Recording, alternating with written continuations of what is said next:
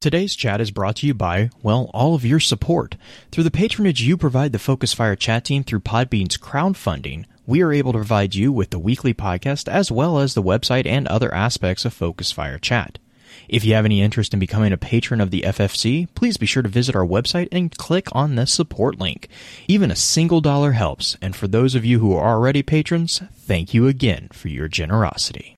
You may have heard the whispers of guardians gathering in the shadows, exploring the mysteries of this world and the worlds which surround us. We are all in search of truth. Sometimes we need to focus that search. Focus that fire. And so we come together. Welcome to Focused Fire Chat. Welcome to Focus Fire Chat, recorded live on June 12th, 2020 over on twitch.tv/FocusFireChat. As always, want to give a big shout out to our live chat here with us tonight. Thank you so much for joining us once again. This week's episodes are going to be focused around exploring the lore book, The Liar. This particular episode will serve as what we have come to call the intro session of the week's exploration.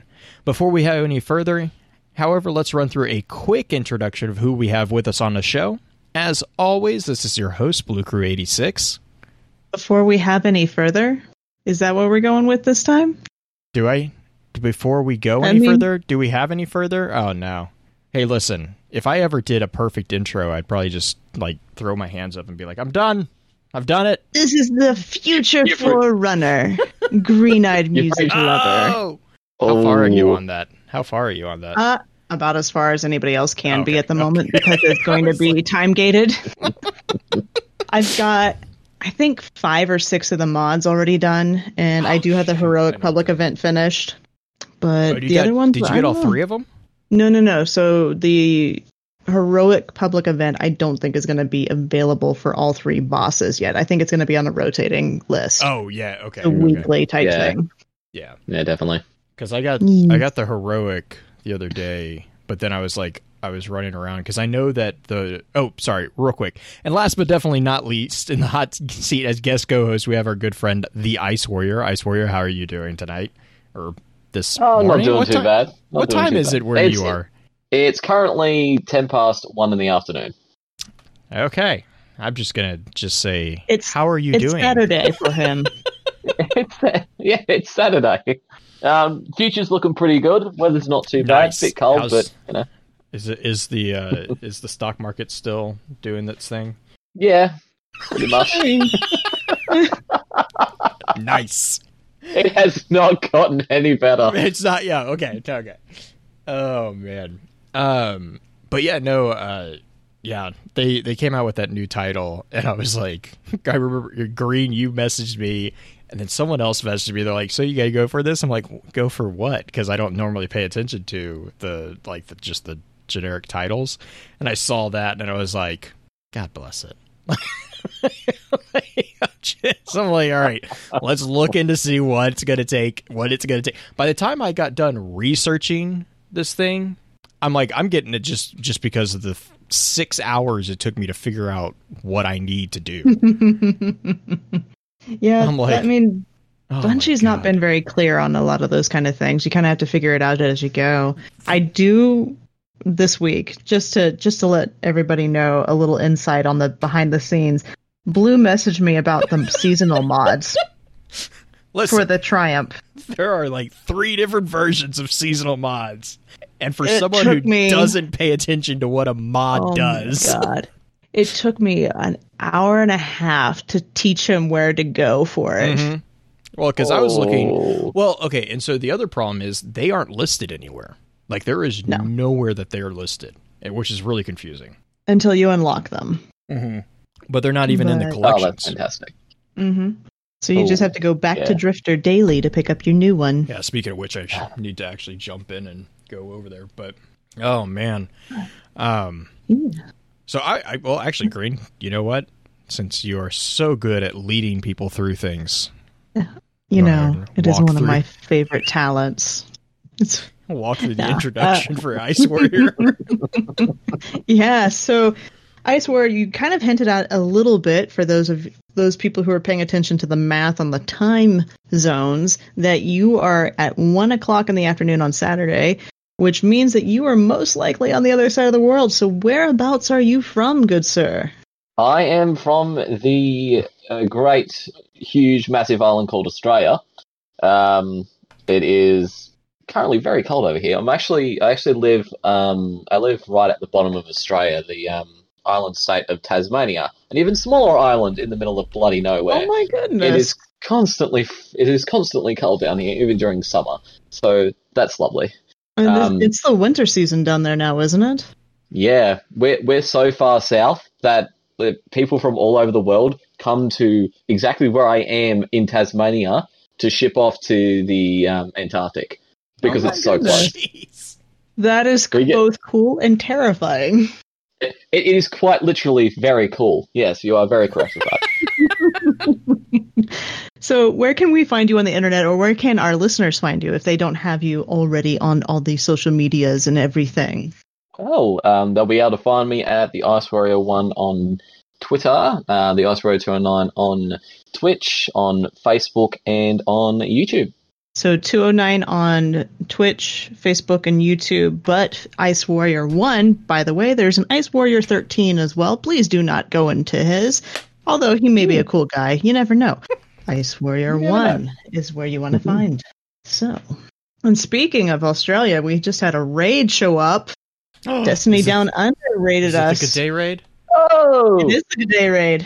Welcome, Raiders. Yay! Good day! And not. For those who are listening to the podcast, this is the benefit of being in the live stream. Yes, it is. Yes, it is. Come join us on Friday nights. So, all the good days going on. Saturday afternoons for me. Yes. Yes. All right, so we figured out where you're from. We know where to find you on the interwebs. Now it's time to get into some of the just standard introduction questions. What is your favorite lore in Destiny? That is a very hard question. I know. It's one of my favorites. I'm honestly, as much as I, being a hunter man, I'm all about Last Word and Thorn and just that initial story and then how that's evolved over the years. I've got to say, my favorite lore piece is Mara making the wish to have Shaxx come over and read her The Tempest. Well, he doesn't need to read it. He just tosses the book off to the side. He has it memorized. No, he blows the book up, actually. Yeah, he just summons Arclight in his hand. Oh, gotta love Shaxx. Yeah, all right, so if awesome. Mara and you said did you say Last Word or your story specifically, or? Yeah, so the whole story surrounding, the rise of Razor Lazeer, the fall, and then all the way through up until we end up crafting Lumina. It's just this massively long, epic story, and it's brilliant. Yeah, there's some good stuff, especially the D2 stuff, a lot of the clarity that came forth with it. So, is that specifically the story that got you into lore exploration, or were you a lore explorer before Destiny? I think the Last Word story definitely sparked something for me, but I'd always kind of found playing through Destiny 1 that the story just captured me. The way they crafted it was just so enticing. I wanted to learn more about the world that it took place in, and then I just started delving into every story and Grimoire card and everything I could find, and here we are.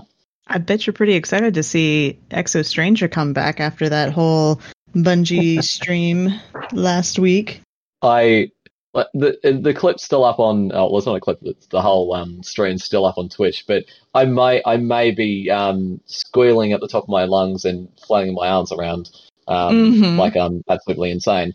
And to be honest, I kind of look a little bit insane while I do it. But yeah, I'm a little bit excited. I mean, lore people tend to be a little excitable. We've learned that over the last few months with Mr. Mylan Games and his going live alerts on Twitter. He has been he's an inspiration to all. He really is. He is. He's embraced it. You mean his descent into madness? Am I twitching? Am I YouTubing? Like, am I Twittering? Help! We're Australian. It's part of the DNA. There you go. All right, I'm kind of guessing that with the way that you said it earlier, that you're a hunter main, or what class do you primarily play? Hunter. I was Hunter D1 Beta. I've been Hunter ever since. As much as I don't know, I like hunters. It's always been like the kind of thing where their abilities have always been fun. I like moving generally quite fast. I'm not going to talk about the fact that the hunters should be the fastest class in Destiny when using Arcstrider, and I'm not going to talk about the fact that hunters get nerfed quite a lot. No, I'm not going to talk about it. I'm not going to cry. It's not going to happen. It's okay. We're all hunters here. It's a support group for you. But God, it really feels like we need one. Yeah, it kind of does. I just want tethers to actually work again. But I digress. Someday the glory will come back to the class and we will be able to wreck your faces. But crazy question, kind of out of the blue question that's not included in the show notes for you at all to look through.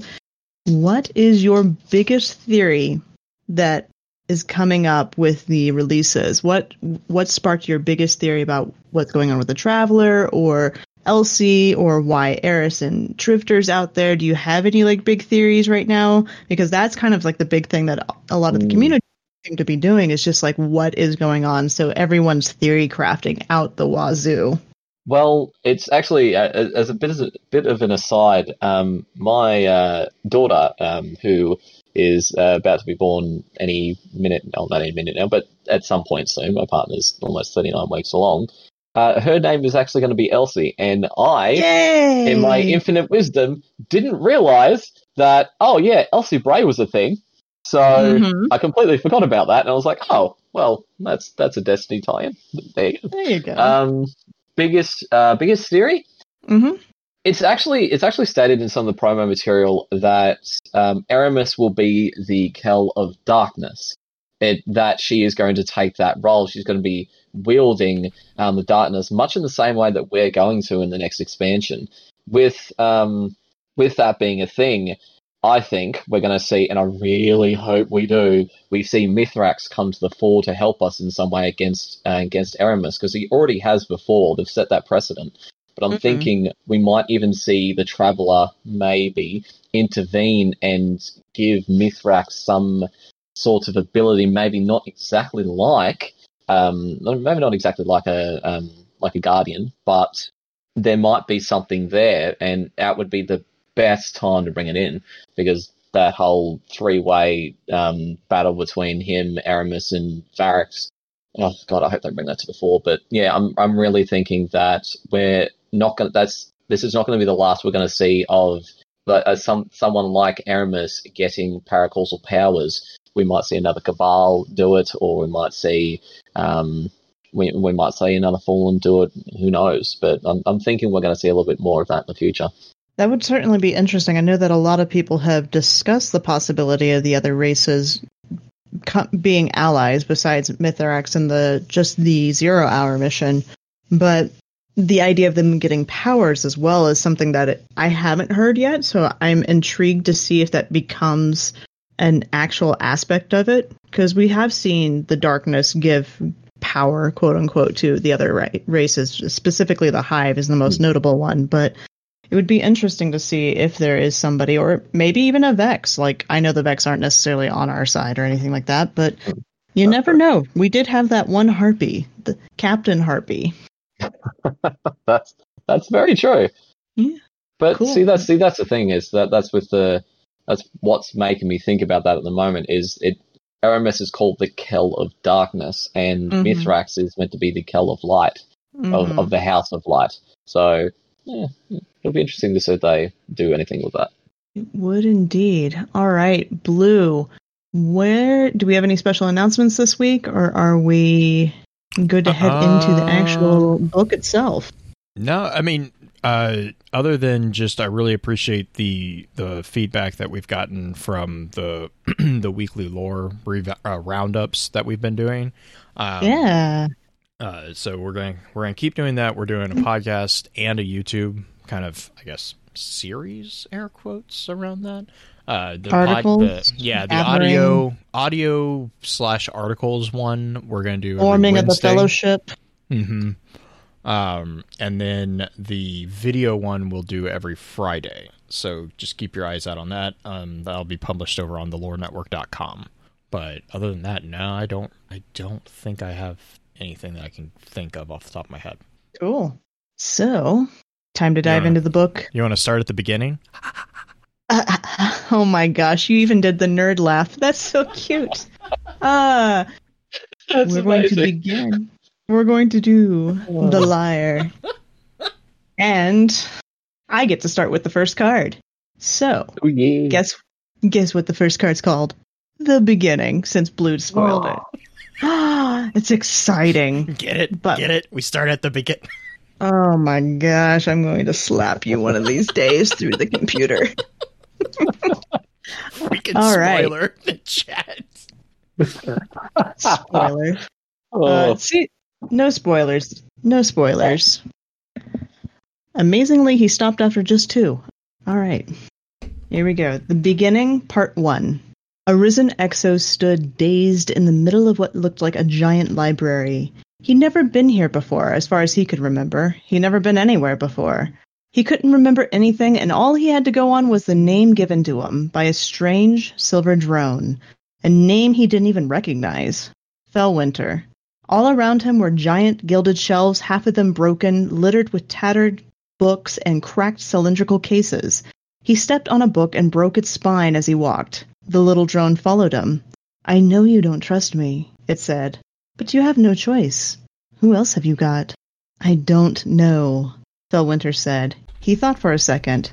"I don't know anything." "Exactly. So you should listen to me." The soaring height of the ceilings made the building feel like an open space. Remnants of an old fresco loomed over his head, cracked and faded. Maybe it was beautiful once. Fellwinter trudged through the empty fog of his memory, trying to understand how he got here. "You're stubborn, obviously, but if we stay here long, you're going to die." Fellwinter tried to tune out the little drone's voice. He needed to think. He picked his way through the ocean of books, but stopped dead when an explosion rocked the building. He looked up. Dust fell from the faded ceiling in clouds. "See?" the drone said. "This is what I mean. We have to go. A place like this isn't safe." Beside them, a computer terminal, one that looked broken beyond repair, flickered to life. The buildings shuddered again. A warbling female voice came on over a PA system, crackling and distant. "Site-wide lockdown initiated." Then a reassuring male voice, smooth, but made eerie by the warped quality of the recording. "All library patrons, please report to the nearest emergency station. If you require assistance, an attendant can help you at the reception The recording cut off, and the building shook again. Metal shutters began to descend over the windows, groaning from age and disuse. Something big hit the building, and debris showered down over them. "We should hide," the drone said, and Fellwinter had no choice but to agree. They fled the library. Outside, crouched in the rubble of another building, they watched together as the library was crushed under a torrent of what looked to Fellwinter like falling stars. "See?" the drone said. I like this book because it kind of gives you a little bit of flavor on Fellwinter's ghost, Fellspring, which we don't have her name yet in the book, but she's a little snarky, and hey, guess what? She's not going to tell you jack diddly squat like any other ghost. Oh my goodness. Yep. But Fellwinter wakes up in a library, and most likely on Earth, because it doesn't seem like he has intergalactic travel per se. It depends on when you think that he... Yeah, I mean, yeah, because I was going to say it depends on when he gets obsidian wings, because, but then I remember obsidian wings is after he meets up with the Iron Lords. We're talking in chat. We're talking in chat real quick about there's a card from way back called Ghost Fragment, the Golden Age 2. And it refers to Anomaly 779, which is also known as the Never Be. And the reason why we're talking about it in chat is because it is specifically about a mysterious hallucinogenic fresco.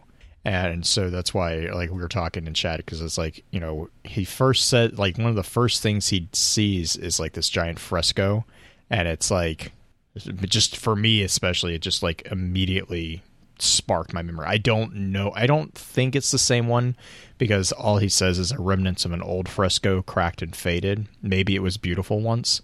Whereas if you read Ghost Fragment Golden Age 2, it's like you get a lot of fun feelings by looking at it. I mean, isn't that most Renaissance and prior frescoes? Well, this one, yes, I would agree with that. But this one actually has, it has been moved, which is an interesting thing.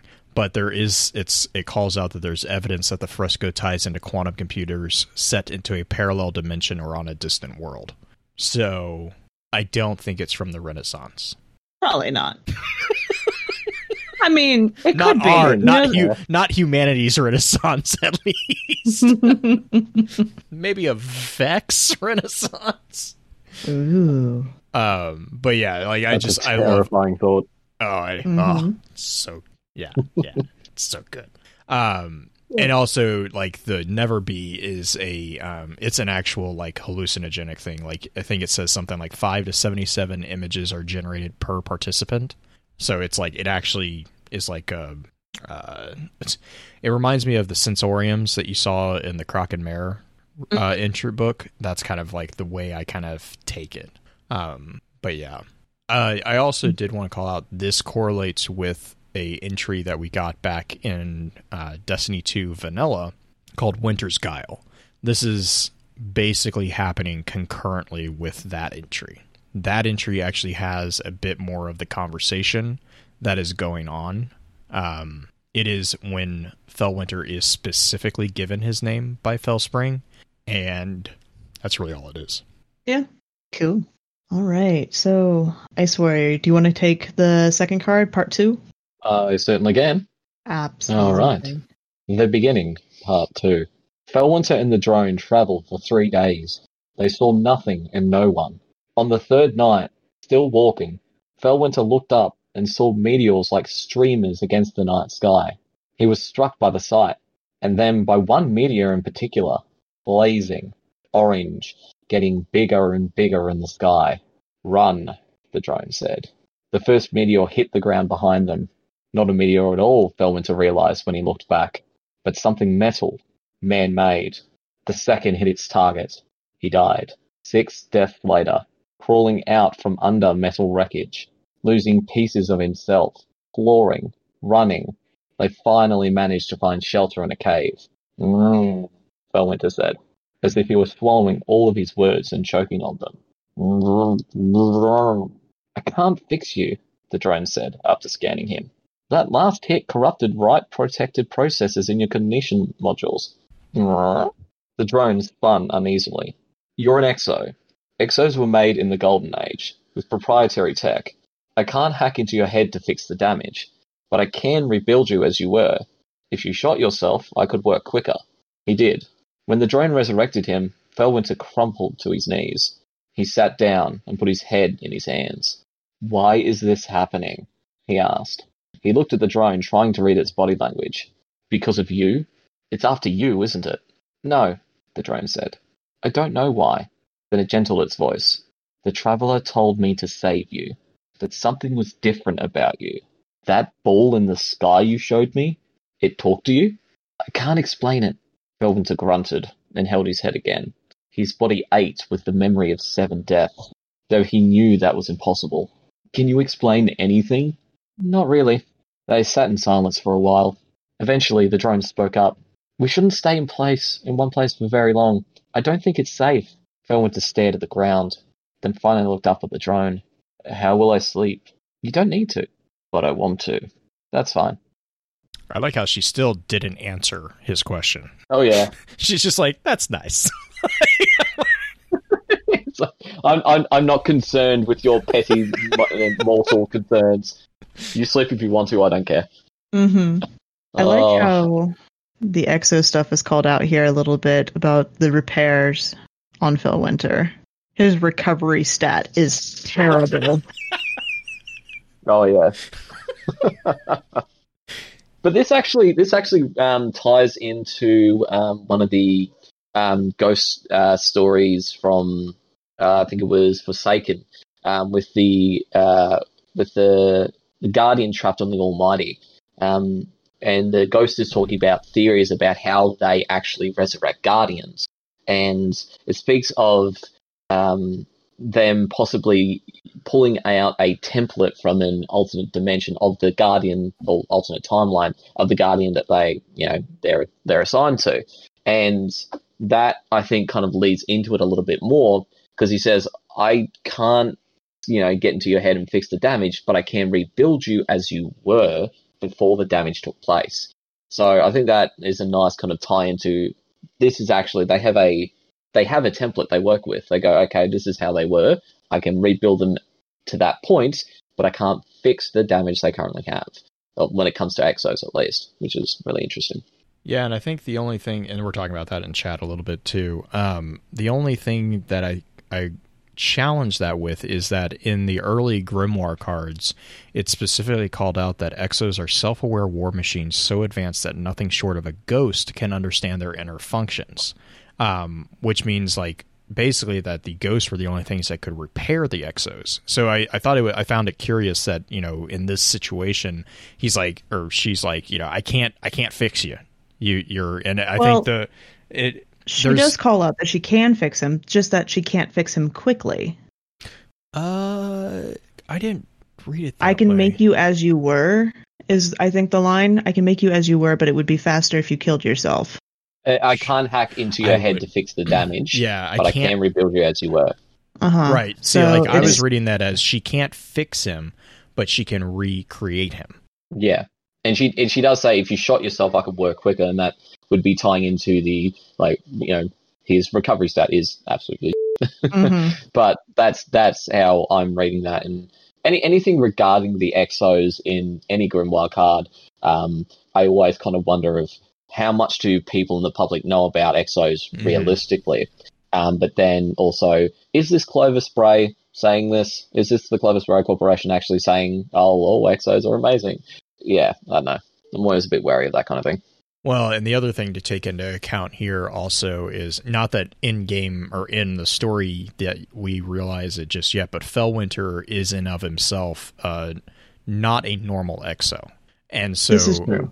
And so, like, there's like two or three things that kind of like make me not think that this is, like, I know everyone loves me when I say this, is not a retcon of the Grimoire card, because first off, Fellwinter, we go to find out Fellwinter is a special situation, but also, and this is what I think Black Flag was mentioning it, Fellwinter's injury is a neurological injury. It's not a physical injury.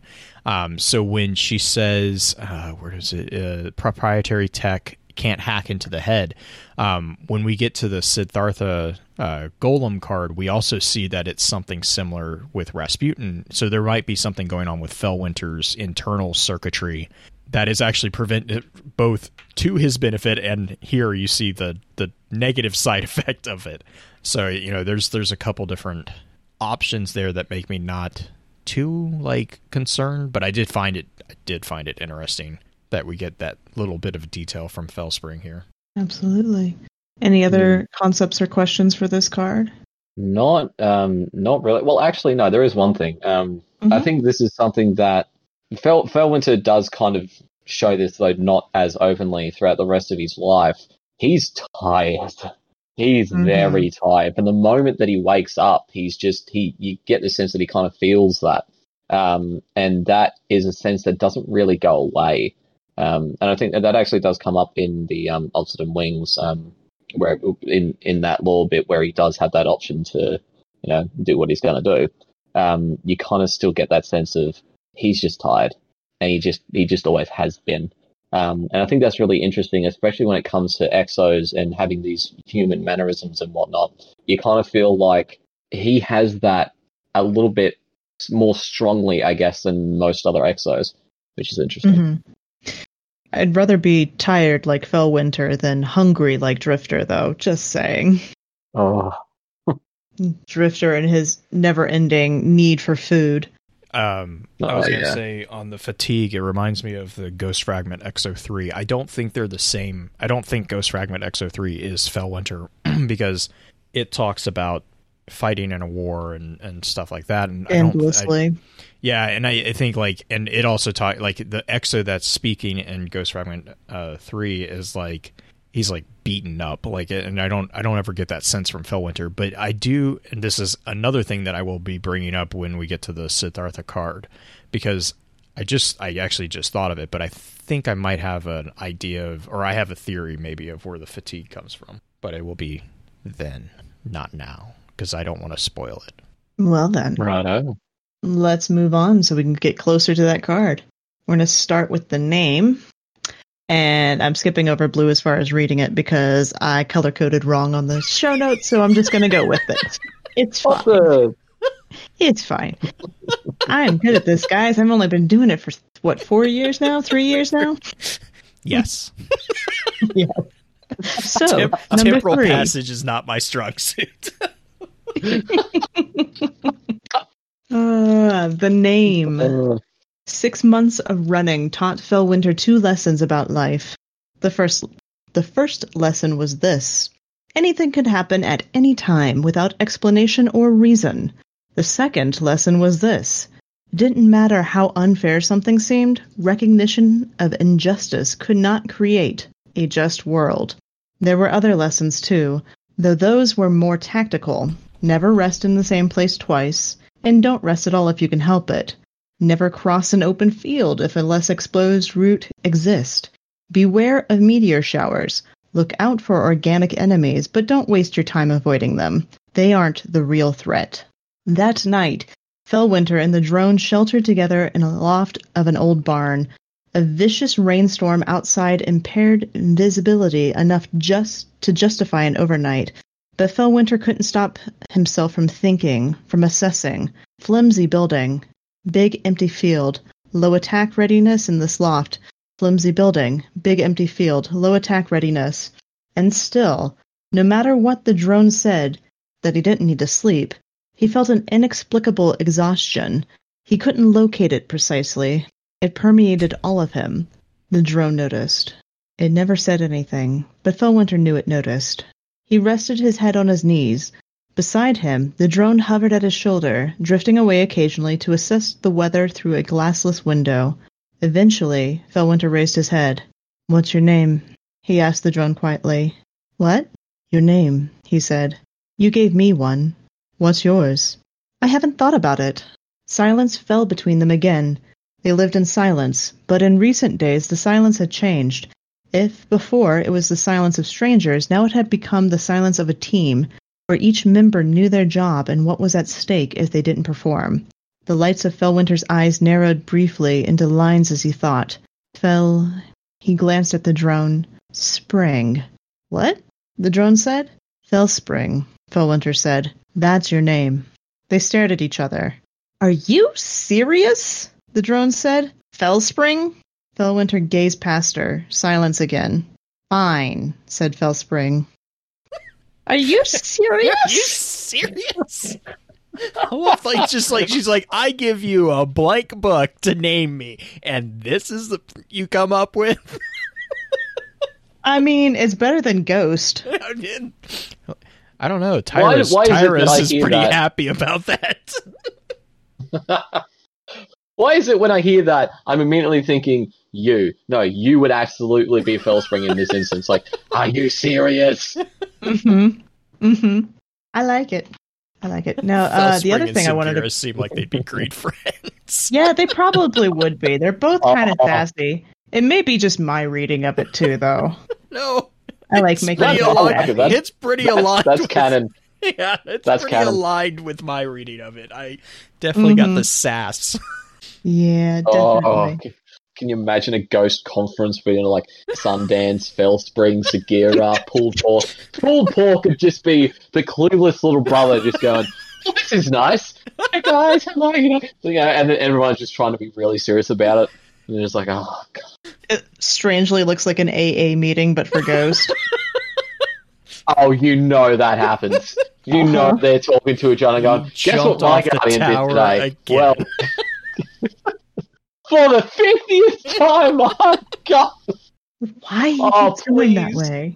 Please let this be a thing. I want a law book of just AA meetings for ghosts. I want it so bad. I mean, we have Ghost doing their, what was it, the Ghost Theater Presents. But why is it so sexually charged? Ghosts have feelings too. Oh, we noticed. Unrealized, repressed feelings for other ghosts, guardians. Unsure. Ghosts apparently have a thing for guardians, particularly Shax. Mm-hmm. Mm-hmm. And Marcus. But, yeah. Yeah.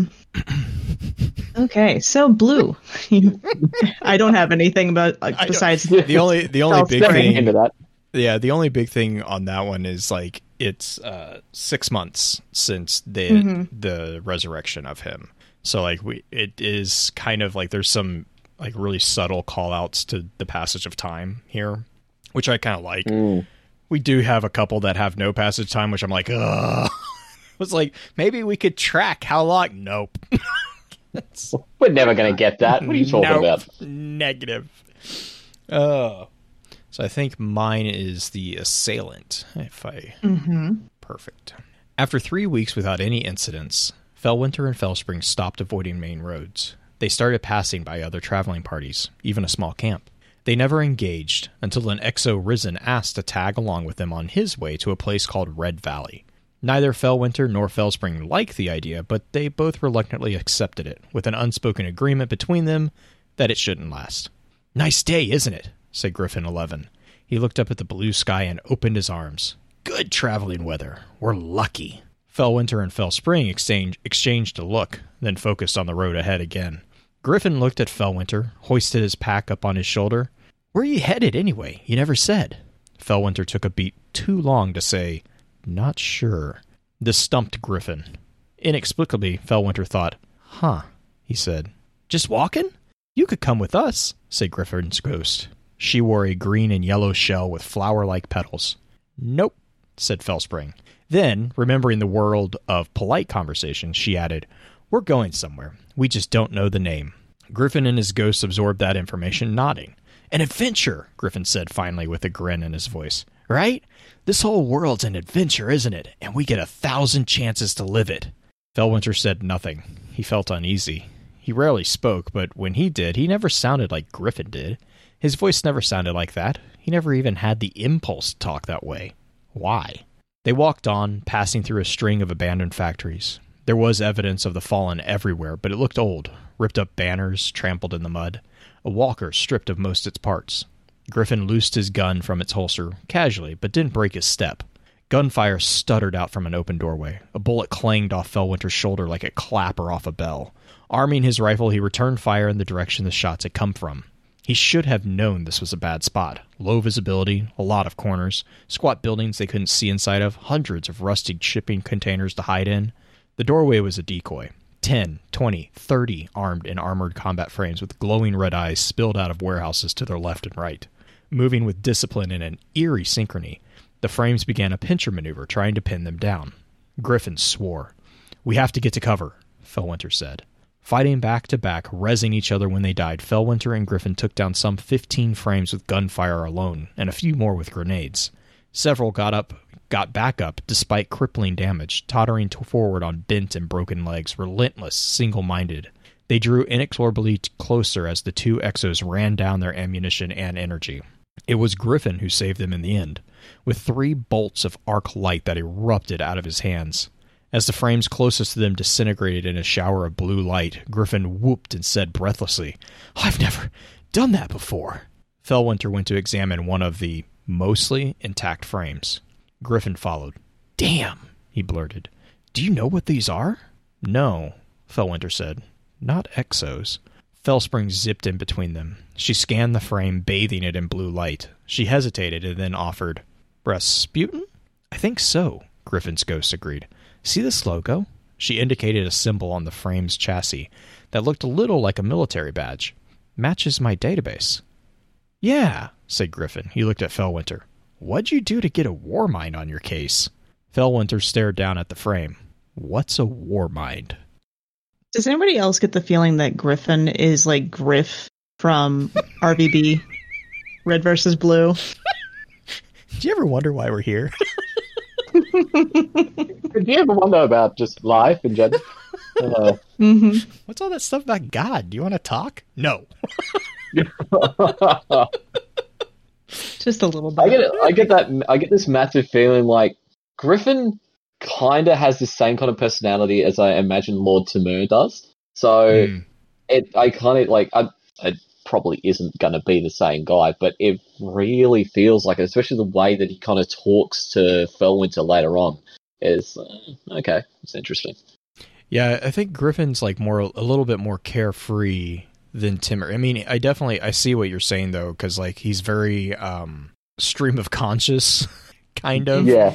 But like he's also like super not jaded, whereas Timur was definitely he's insane. A Cade group. Like he's like Cade. Yeah. Without the gallows humor. Griffin is the Destiny version of Team Avatar. Encountering the musical group. Secret tunnel. The secret tunnel. Oh my gosh. Oh, that's a funny aside. My partner had been seeing that for the last 2 years, right? hadn't realized what it was from. She could not remember. Just every so often she's like, secret. Like, oh, Jesus Christ. So if we sat down and rewatched Avatar, right? I, of course, had forgotten about it myself when it got up to that episode. And then she's like, oh my gosh. I didn't hear the end of it for the next 2 weeks. That's all that she was saying. Oh my god. Oh my god. I did want to call out. I like the kind of call out here that ghosts have a basic database. Mm-hmm. I'm like, wait, back up. That makes sense, though, because they have to carry around their own information. They would have to, that would also explain why the ghost had no idea what the pyramid was when our ghost saw the pyramid for the first time. True, even though it wasn't his first time seeing the pyramid. I know. We know. Ghost is forgetful. Defragmentation's happening all the time. Just losing his mind. That's why we don't download the world's grave, Ghost. It's too much information. But no, I think that was an interesting thing, tying back into a couple theories about where ghosts come from, at least. Because, they have Rasputin in their database. That's interesting. Okay, cool. All right, carry on. That actually brings up a very interesting point. I mean, just over our time frame from the moment we're resurrected in D1, Ghost has downloaded a bunch of stuff, like every mission, strike, raid, everything. He's downloaded a lot. How is he just not just exploding from that information by this point? That's just insane. I know, with the it's world, why he can't open doors very quickly. It's why we have to fight things. They need to do a system defrag, Because I know from World's Grave that there is a call out that he takes the World's Grave information and he makes a comment. He's like, "Oh no, this is way too much." And there's a call out, I think either in the mission, I want to say it's in that mission, but he basically makes a comment about going back to the city to get rid of it. He's like, "I need to upload this because I can't do it." So I know there is a.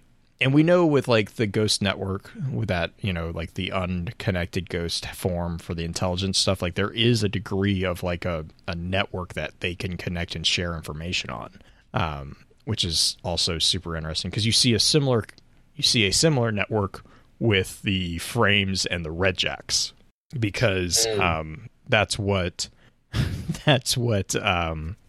Arcite and Dahlia keep inadvertently hacking. Is they keep overwriting all the frames around them on that kind of wireless network, which actually does kind of because it was a Destiny 2 it was a Destiny 2 bloody high video that Bungie had organized. It was one done in Japan where it was that live action trailer for it. Oh yeah. The dance basically confirms that ghosts are Bluetooth speakers. They are. I really absolutely wish that was accurate in game, because I still love the the very, like, one of the very first ones where they're on the moon. He's like, Ghost, play something nice. And it's like the classic, I think it was like, was it Hell's Bells?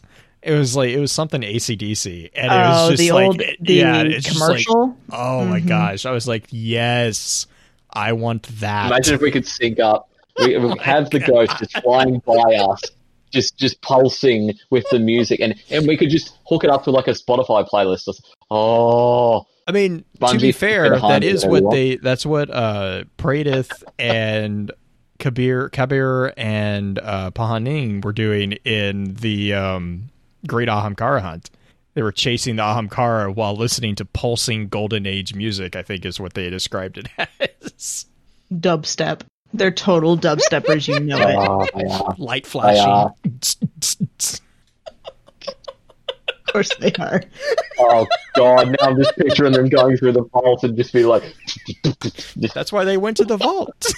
It's got all the glow sticks. Oh no! And the best part is, what's the effect of radiolarian fluid? It's hallucinations. No. It's liquid ecstasy. They're going to be listening to dubstep, tripping balls, trying to kill everyone. Oh wow! It's the Vex radio. Oh wow! You can't see it, but I'm face palming. Nothing but the highest quality content here on the channel. Absolutely. Discussing the real questions. Do Guardians get high as when going on a raid? You know, they probably do. You have some of them. I have a theory about what happens, like the difference between the Red War Beast and the Leviathan War Beast. That's maybe a show on Spinfoil Theory at some point. Oh my goodness. Okay, so I think we should go to the bunker before we get too much down this rabbit hole. So if you could do us a favor on that one, Ice Warrior. I can get it open, Fellspring said, as Felwinter pried open 2 rusted metal doors with his hands. You don't have to do that. The metal screamed as Felwinter ripped the two doors back. They were deep underground in a bunker Fellspring had struggled for 6 days to locate. Now that they'd found it, Felwinter realized he didn't know what they were looking for. I don't know very much about Rasputin, Fellspring said, floating cautiously beside him. I thought he was deactivated, or destroyed in the collapse. Felwinter walked forward. The room was like a time capsule, untouched, preserved, as if technicians might walk in at any time to work the control panels lining the walls. It reminded him of the library where he'd woken up, just in its complexity and maybe beauty. Was this beautiful? He wasn't sure. So why would a Maulmind be after us? Felwinter muttered. Wellspring hovered to examine a flat black surface on one of the control panels. I don't know. Felwinter came up beside her. He hesitated, and then reached to touch the shiny blank surface of the panel. It blinked to life under his hand, bright code and controls glowing orange, rearranging themselves as he dragged his finger across them. How did you do that? Felspring whispered. Felwinter shook his hand. He touched another blank panel, and lights came on all over the bunker, waking it up. I don't know, he said. Really setting up the rest of the story for Felwinter here in this one, which I quite enjoy. But it's just interesting that Felwinter, it kind of get the feeling like he either just doesn't trust his ghost too much still at this point, or even he's like, I just can't be bothered, and just straight brute force approach rips the bloody doors open just to get in. I almost want to say it's the secondary one just because of the impatience factor, because they're working together and they understand things, and he just does not want to be out in the open in any way, shape, or form at this point. But Blue, did you have anything on the bunker? The only thing is this is the last one that we have a definitive date, and I would say this is probably about 7 months after his res date. That was really the only big thing to me. There's a couple other big things that happened, but they're obvious, like his activating things and stuff like that. Again, we'll definitely start figuring out why that is later. I think that's going to be around the search or the discovery. The discovery is when we kind of get all that kind of confirmed. Yeah. As an aside note for the bunkers as well, and I did tweet about this a couple of times. I really hope that the cat in the bunkers is okay. That cat that you see disappear behind the boxes. Yeah. It's amazingly little tiny piece of world building that is just beautiful and amazing, and I love it. And it's just part of this whole evolving world thing, and it's great. I want them to have saved the cat. I want the cat to have a bed in Zavala's office, or it has the bed in Zavala's office, and you just see it wander around occasionally with Zavala and Ikora and everything, and Zavala just absolutely hates the thing. Just like, oh God, get away! You hear like voice lines from him going, "There's cat hair all over my chair." You know, just weird stuff like that would just be just so good. Playing with the yarn ball. Oh, one of Zavala's yarn balls. And you can interact with him. And you can interact with him and just like give him a pat or something. Seriously, Bungie just needs to hire me at this point. I like it. I like it a lot. Alright, so we move on to the Mountain, which is the card that I stole from Ice Warrior. Yes. The Mountain. Warsats and combat frames found Felwinter and Felspring everywhere they went. They weighed the pros and cons and decided that a fortified home base was safer than picking a new ramshackle camp every time they wanted to rest. It was risky, but so was everything. So Felwinter climbed a mountain. At the top of it was a pre-Golden Age observatory they found in a map database in a Seraph bunker. It was the perfect place to hide. It had a 360-degree view of the surrounding area, existing structures that could be fortified, a mountain they could burrow into to hide themselves beneath thousands of tons of rock. "He won't find you up here," Felspring said. "Or, at the very least, you'll see him coming." She sounded almost hopeful. "Maybe we could finally stop running." Felwinter looked warily at the sky and said nothing. The only problem with the mountain was that it was occupied. A warlord named Castor had claimed it and the village at the mountain's base. But Felwinter knew that everyone had a price, and he called on Castor to negotiate. Warlords, he learned, were poor negotiators. They were almost never willing to give ground. In the end, Felwinter shot Castor's ghost and pushed him off the side of the mountain. A month later, during a routine patrol of the mountain's perimeter, Felwinter found a woman sitting on a rock ledge halfway down the mountain. Beside her, there was a wooden crate of sad-looking crops, and another heavy with ammunition. She stood up when he arrived. Felwinter exchanged a look with Felspring, then asked the woman, "Who are you?" "My name's Arthi," she said. "You killed Lord Castor, didn't you?" "Yes." "So you're the lord of this mountain now?" "It's my mountain," Felwinter said, "but I'm no warlord."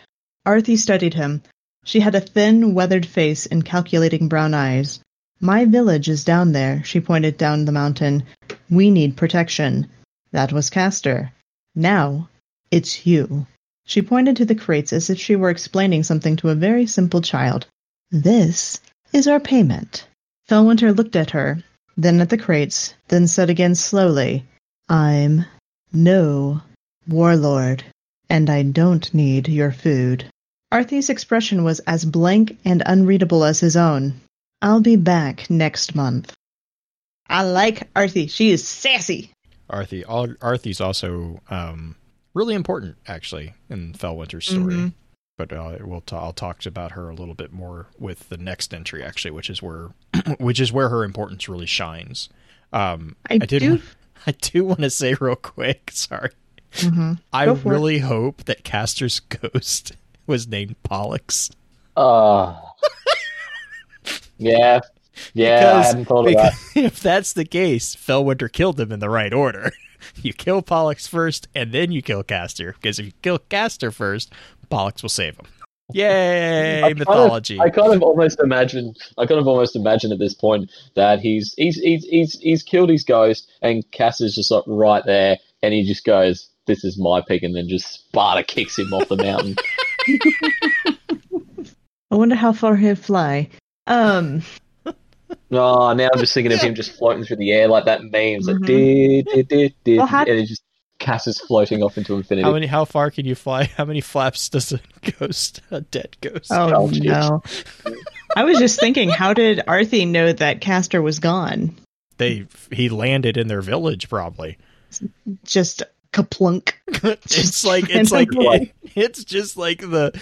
What was it? I think it was like a while back we were talking about, where do all the guardians that jump off the tower go? Like there's like a support group for the civilians that live against the wall. God, it's like, oh no. Oh, it's just another guardian. Okay, never mind. Back to normal, just to keep going. Like all the houses near the tower have just like reinforced metal bloody roofs for all their houses just to make sure. Oh. I can't. No. This is Vostok. That hurts me. He lands in the village, Avengers Endgame style, with the whole just. What's going on? Oh my God. God. So begins the tradition of guardians throwing themselves off high peaks. Yes, because it is always a dream of the guardians to fly because their super ran out. Warlocks. Blue, do you want to close out the intro session with Warlord? Yes, actually. So, Warlord. True to her promise, Arthi came back the next month with 2 more crates. This time both were ammunition. She sat next to them, hugging her knees for warmth and looking out at the valley below, until Fellwinter came by to retrieve it. I thought this might be more useful to you, she said, since you don't want food. Fellwinter looked at her, took the crates, and then went back up the mountain. The month after that, she brought salvaged weapon parts. When Fellwinter came to retrieve them, she watched him until he turned to go and then said, I know about you, you know. When he turned around to look at her, she lifted her chin. They call you Lord Fellwinter. I hear you've killed more warlords than Castor, over old technology, from the time before the collapse. Not a warlord, Fellwinter murmured, hiking onward. Arthi watched him and then called to his back, Just because you say that doesn't make it true. She came back the next month, and the next month, and the next. They spoke a little more every time, about life in the village, about what they imagined the time before the collapse was like, about the future. The 7th time he saw her, he lingered a little while. Together they looked out over the valley beyond the mountain. You could really help us, Arthi said softly. All of those Golden Age technologies you know so much about, we could live a totally different life. Fellwinter stood completely still, looking over the horizon. I can't, he said. She looked at him, trying to read his expression, and then looked sharply away. They stood in silence for a while. You know, she said, pointing down the mountain, warlords have been crashing through our village for ages, stepping on us, tearing up everything we plant, tearing down everything we build. I'm not a warlord, Fellwinter said quietly. Sure, she said, but you're like them. You get 1,000 second chances. You get to live in a big fortress on top of a mountain. What do you think it's like for us? What do you think it's like to have the sky constantly falling down on you? Fellwinter stared at her. Arthi crossed her arms. It must be nice, she said. Her expression softened, not for him, but for herself, for her people. To not have to worry. The next month, Arthi didn't come to meet him, nor the month after that. So, couple of things real quick. I actually have some notes on this one. So, Arthi is actually a Hindu, I think it's a Hindu name. I know it's actually also a Hindu term. But it's a name that refers to the Hindu religious ritual of worship, which is a part of a puja, which we talked about back with Pujari. But so an Arthi is a process or a ritual in which light, which is usually from a flame, is offered to one or more deities. So her name is literally a callback to a ritual in which you offer light to a deity or deities, which I found that really interesting because her character here is showing Fellwinter the beauty of humanity. I also find it very interesting that, as with a lot of things with Bungie, it's the 7th visit, which is also her last visit. She makes the comment, what do you think it's like to have the sky constantly falling down on you? Now, it's clear here that she doesn't understand what she just said to him. But Fellwinter, what happens with Fellwinter here is a transformative moment. Because what just happened there is Fellwinter just connected with humanity. all of humanity is constantly having the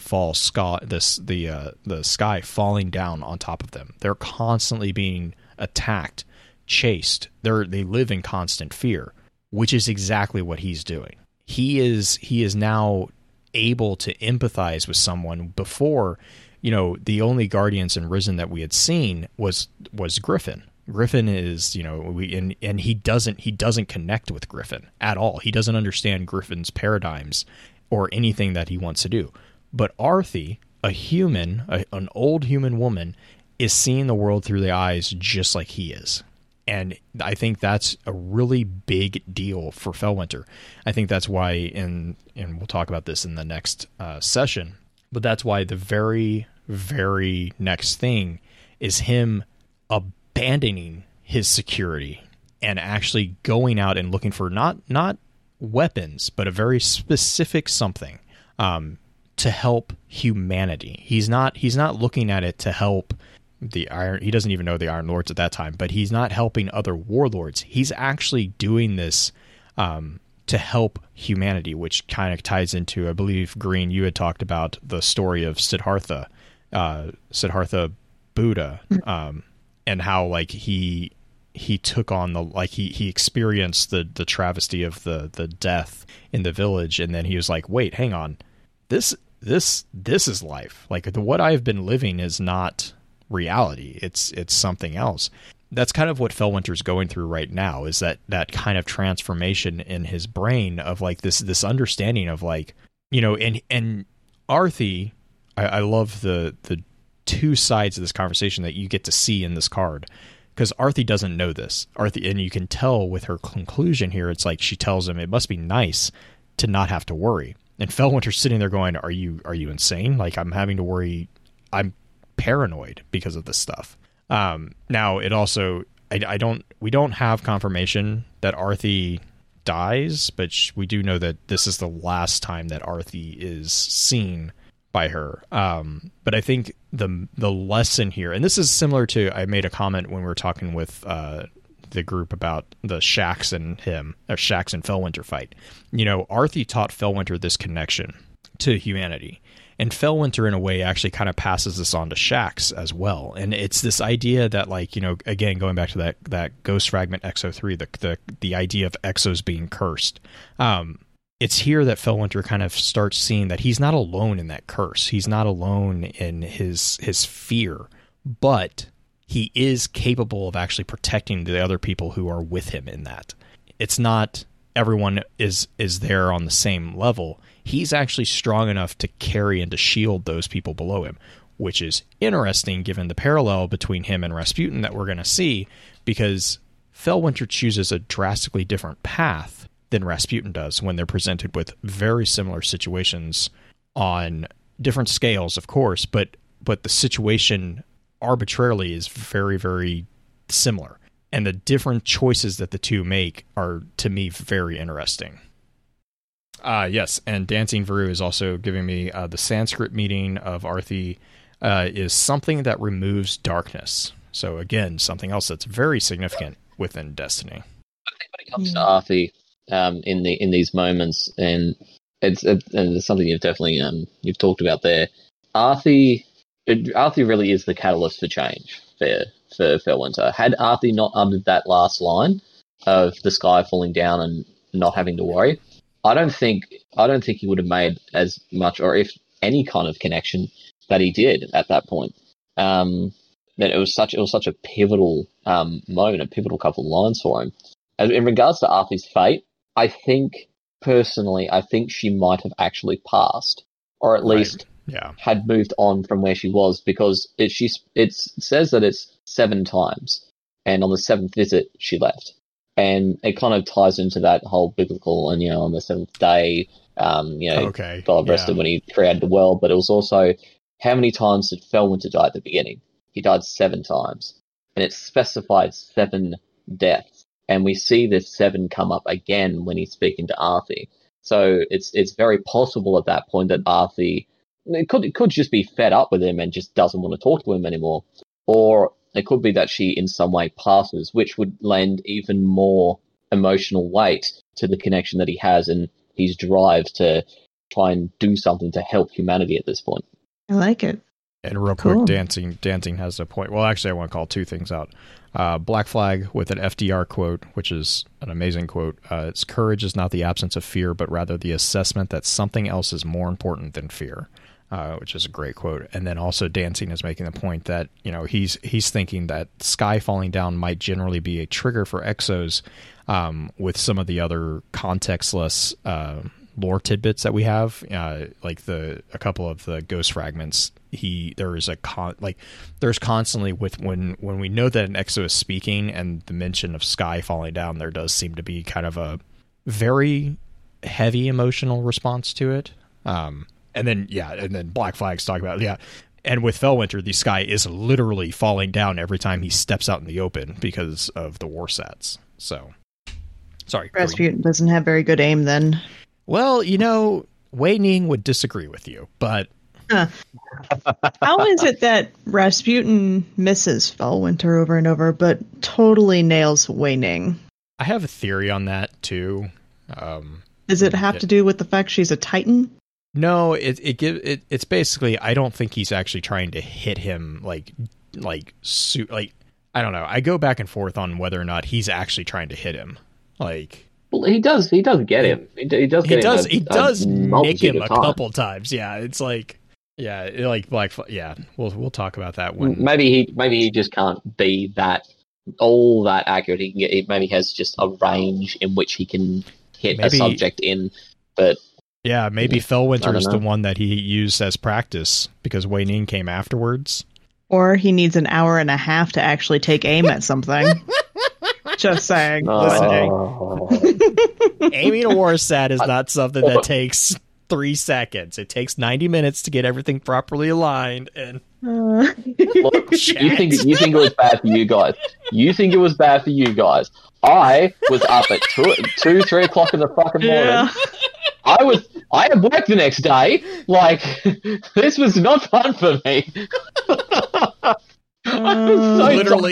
Literal shots fired. I want to go to sleep. Everyone on the Australian Destiny side of things was like, just let us go to sleep, please. I know that Log was having a drinking party, essentially waiting for this thing to happen. Whenever he was streaming it, it's just, oh my goodness, yeah. But interestingly enough, I reckon Rasputin, if he was Garden, would be a hunter main. Because if you think about it, he destroys the hell out of Fellwinter, a warlock. He destroys the hell out of Wei Ning, a Titan. But he's best mates with Anna Bray, who's a hunter. So Rasputin likes his hunters. That's all I'm saying. Biased. Yeah. He's classist. It's fine. He was made by hunters, but that's okay. This is true. You guys want to do the shout-outs for the intro session real quick? Quick wrap-up? Yeah. So, Ice, could you give us another rundown of places where our guests could find you, to follow you, and keep up with all the content that you've got putting out? Good Lord, words. Words, things, moments. Yeah, sure. So follow me on Twitter at the Ice Warrior 1. I wish I could change that, but yeah. The Ice Warrior 209 on Facebook, Twitch, and YouTube. I actually just put up a video of the Fellwinter's Wide story, and I've actually just recently put up a video of the recap of the last 3 seasons of War going into Season of Arrival. So go check it out. Very nice. And we will get those for the show notes, absolutely, for you. All right. So next week, as far as my shout-outs going on, we're going to do our initial thoughts on Season 11, though if I had it my way, I might convince Blue to reschedule that. So the initial thoughts are actually closer to the beginning of the season when we release the episode. So you might be hearing this, and it might be a moot point later on. Nah. Yeah. What's with your logic? Scheduling logic. But as we in Australia would say, nah. Yeah, for sure. All right. Blue, shots for you. I just wanted to say a big thanks to both ARF and Worthy D for the amazing feedback that we got from you guys. We really appreciate the words, and I promise Green will answer ARF's question. What if the white worm familiar is related to the Ahamkara? There's like 6 questions in here. All I know is that it started off with Green made me do it. I'm like, what I read was not my fault. just gotta shift that blame just as we say it. Yeah. Just whoop. But big thanks for the feedback. We always love hearing thoughts and questions and whatnot. But as always, thank you for your time. And until next time, remember, with wisdom we conquer. Stand strong, stand tall, and keep exploring.